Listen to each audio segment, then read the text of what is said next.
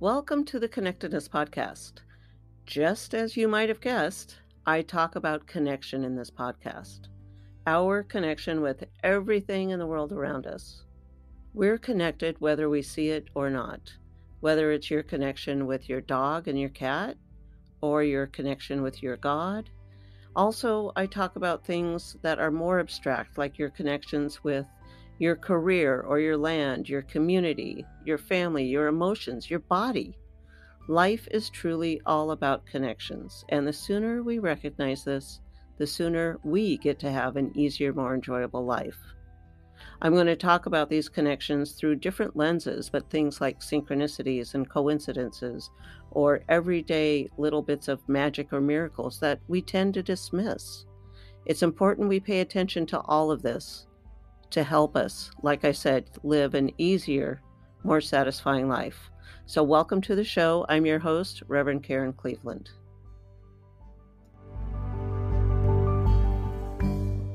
I'm really excited about today's story and today's guest because it combines so many aspects of the work I do with people, but it all happened completely organically.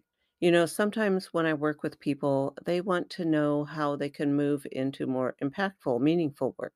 And I have an exercise we do that's part of that. One thing we do is we look at past jobs. Well, not necessarily jobs, but tasks that they like doing. You know, if they like working with spreadsheets or talking to the public, answering the phone, working alone, whatever it is that they enjoy about past jobs. And then one other thing we look at is what is their social cause that they're passionate about? So if they set out to save the world, how would they do that? By what method or by what cause? Would they save the whales or the trees or the bees or women, children, elephants, dogs, cats? You know, what is their thing? And then, you know, with some other insights and information, we take those things, put them together and find a way that they can move forward into working in a way that feels easy to them, meaningful to them, something they enjoy doing. And today's guest, Mary Maida, did this completely organically.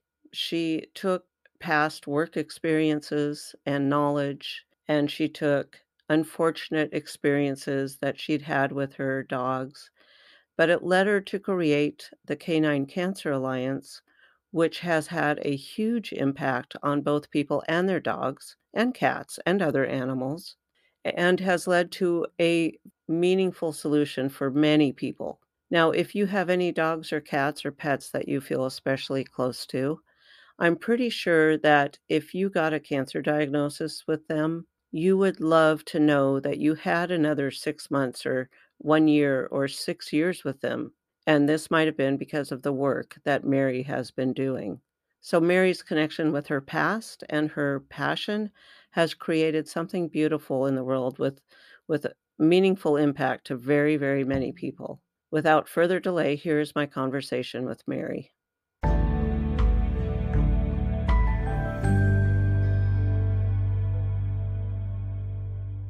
I'm really excited today to have guest Mary Maida on the show with us. I've worked with Mary in the animal world, and I have personally seen the impact that she's making in the lives of dogs. Unfortunately, Mary lost her own dogs to cancer, but after that, she started reaching out to cancer researchers to start help find cures for dogs. And through that, she started a nonprofit foundation, the Canine Cancer Alliance. So today we get to hear Mary's story and what's happened and what the future holds, we hope. So welcome to the show, Mary. Thank you so much, Karen. Yeah. Pleasure to be here. Yeah, wonderful to have you. I'm very excited to hear this story. So I know that, you know, everything starts somewhere. You had your two dogs. Why don't you just start telling us what happened with them and we'll just go from there. Okay. Thank you. So we moved to Seattle area about 6-7 years ago from Washington, D.C., and we loved it.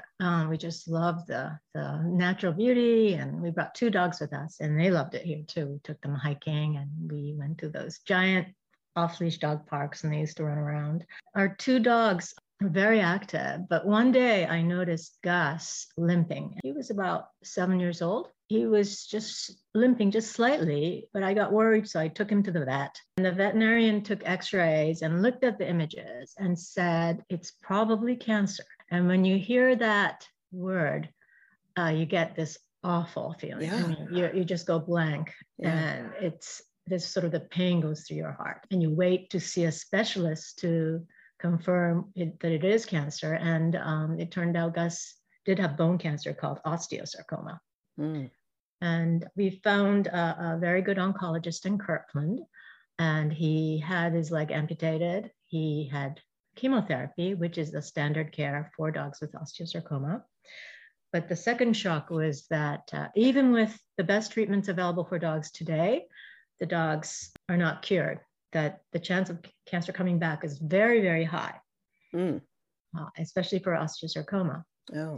So I tried everything I could. We tried acupuncture, Chinese herbal medicine, just to see positive thinking and prayer and everything to try to see if maybe he could beat this thing. Around Christmas time, we went back to Washington, D.C. because most of our family was still in D.C. So we were celebrating Christmas, and our other dog, Hanako, she started showing signs of illness. She was panting. She would just hide in the corner by herself. Oh. So I took her to the vet on a Christmas day, and they found cancer all over her body. Oh my gosh. How old was she? Same age? She was 2 years old. Believe it or not, she was only 2. Oh. And my husband and I got into an argument because the doctor was saying, she could go into shock any minute. So she needs to be put to sleep. Oh. My husband really wanted to take her out for the last hike. And we ended up doing that, which turned out to be a beautiful hike with everybody. And she enjoyed it. She was sniffing around, but we had to finally say goodbye to her.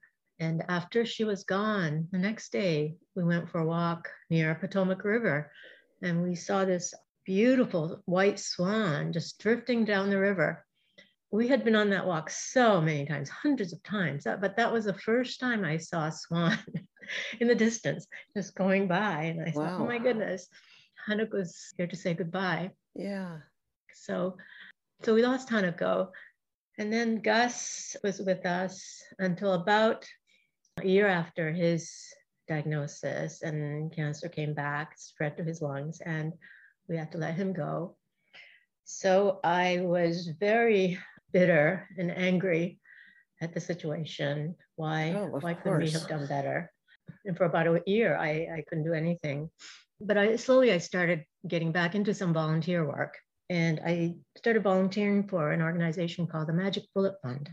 They raise funds to help families who can't afford cancer treatment for their pets, because cancer treatments are becoming more and more expensive. And there are people who can afford it and people who can't. Oh, right. And when it costs $5,000, $10,000 or even $3,000 for surgery, it's just out of reach. Yeah. So this nonprofit does a wonderful job of raising funds. So just for, an hour or two a week, I would help them process applications and things like that.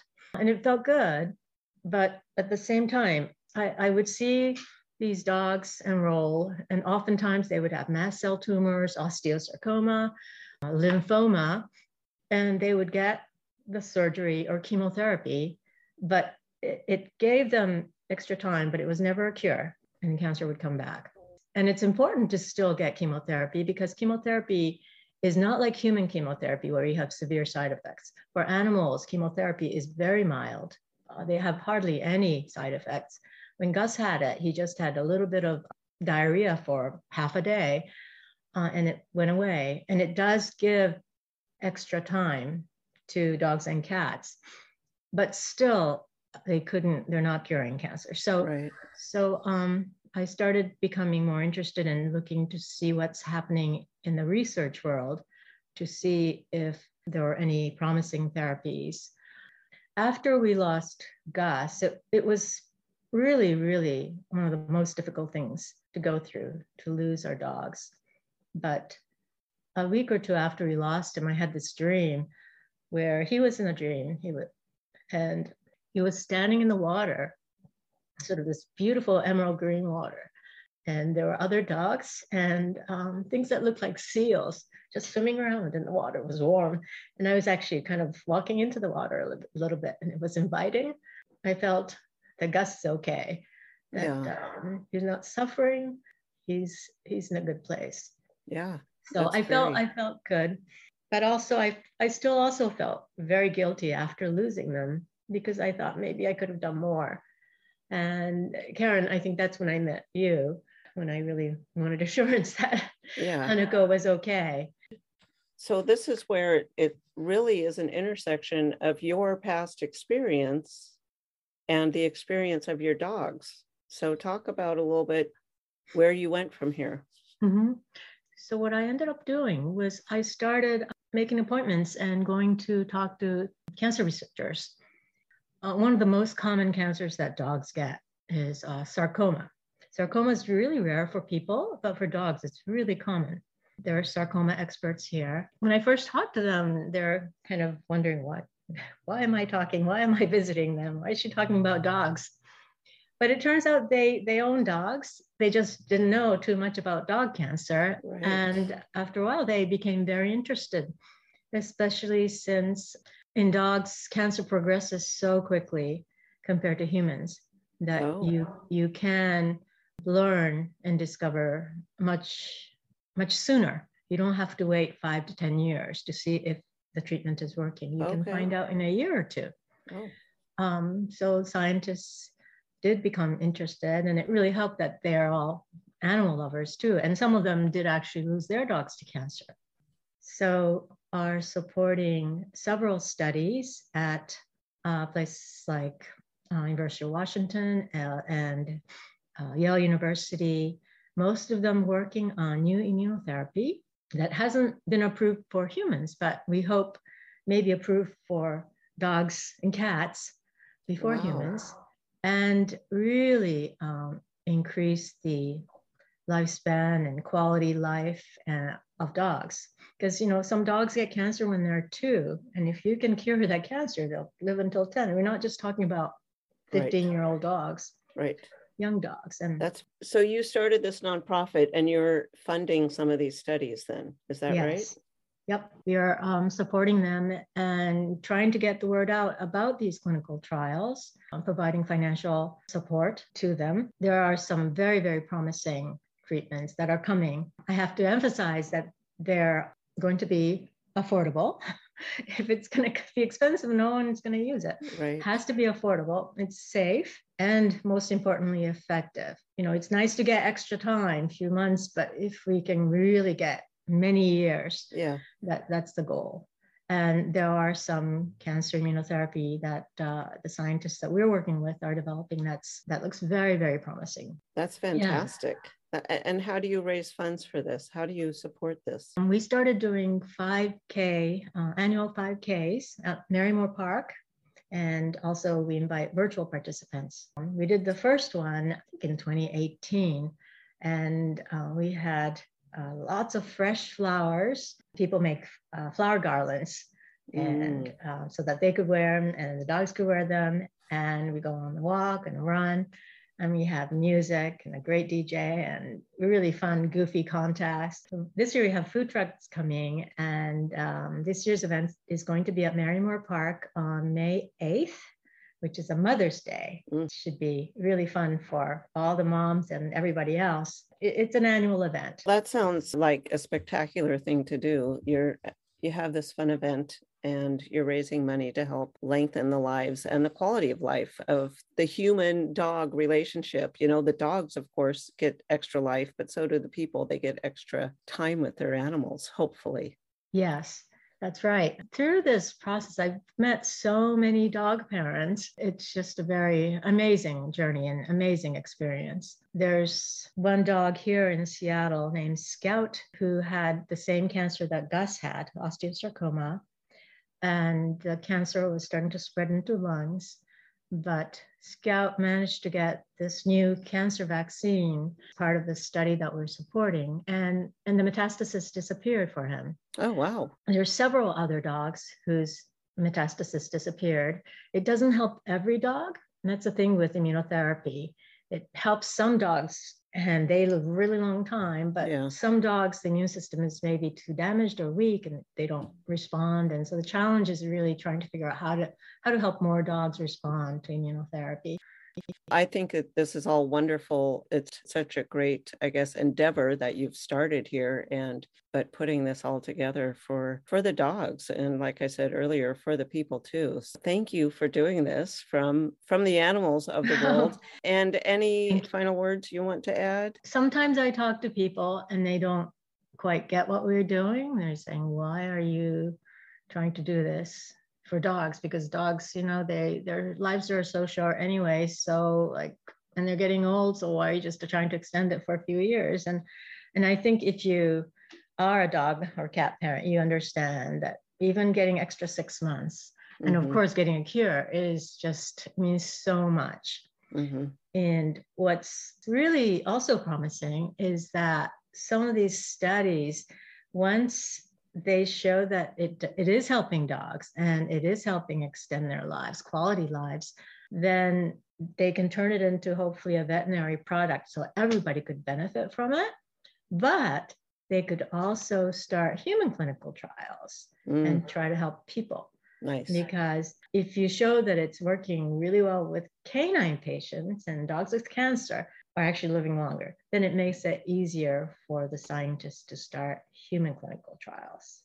So that's the other good news. So it will help people. Wow, that is good news. I think. The animals are worthy, so they absolutely. They are with us such a short time, which makes extra time even more valuable, right? You can extend the life 20% or 50% or 100%, whatever it is, the time that we have with them, because as you know, many people have such deep connections with our animals.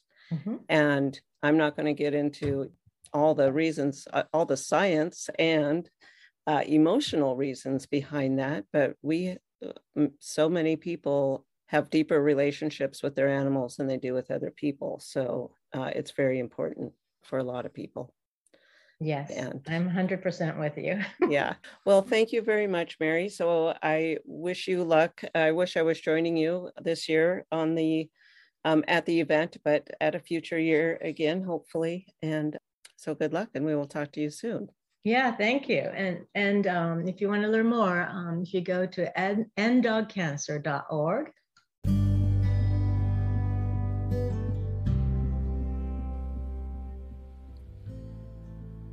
If you enjoyed the show, don't forget to head over to revkarenpodcast.com. That's REVKAREN podcast.com.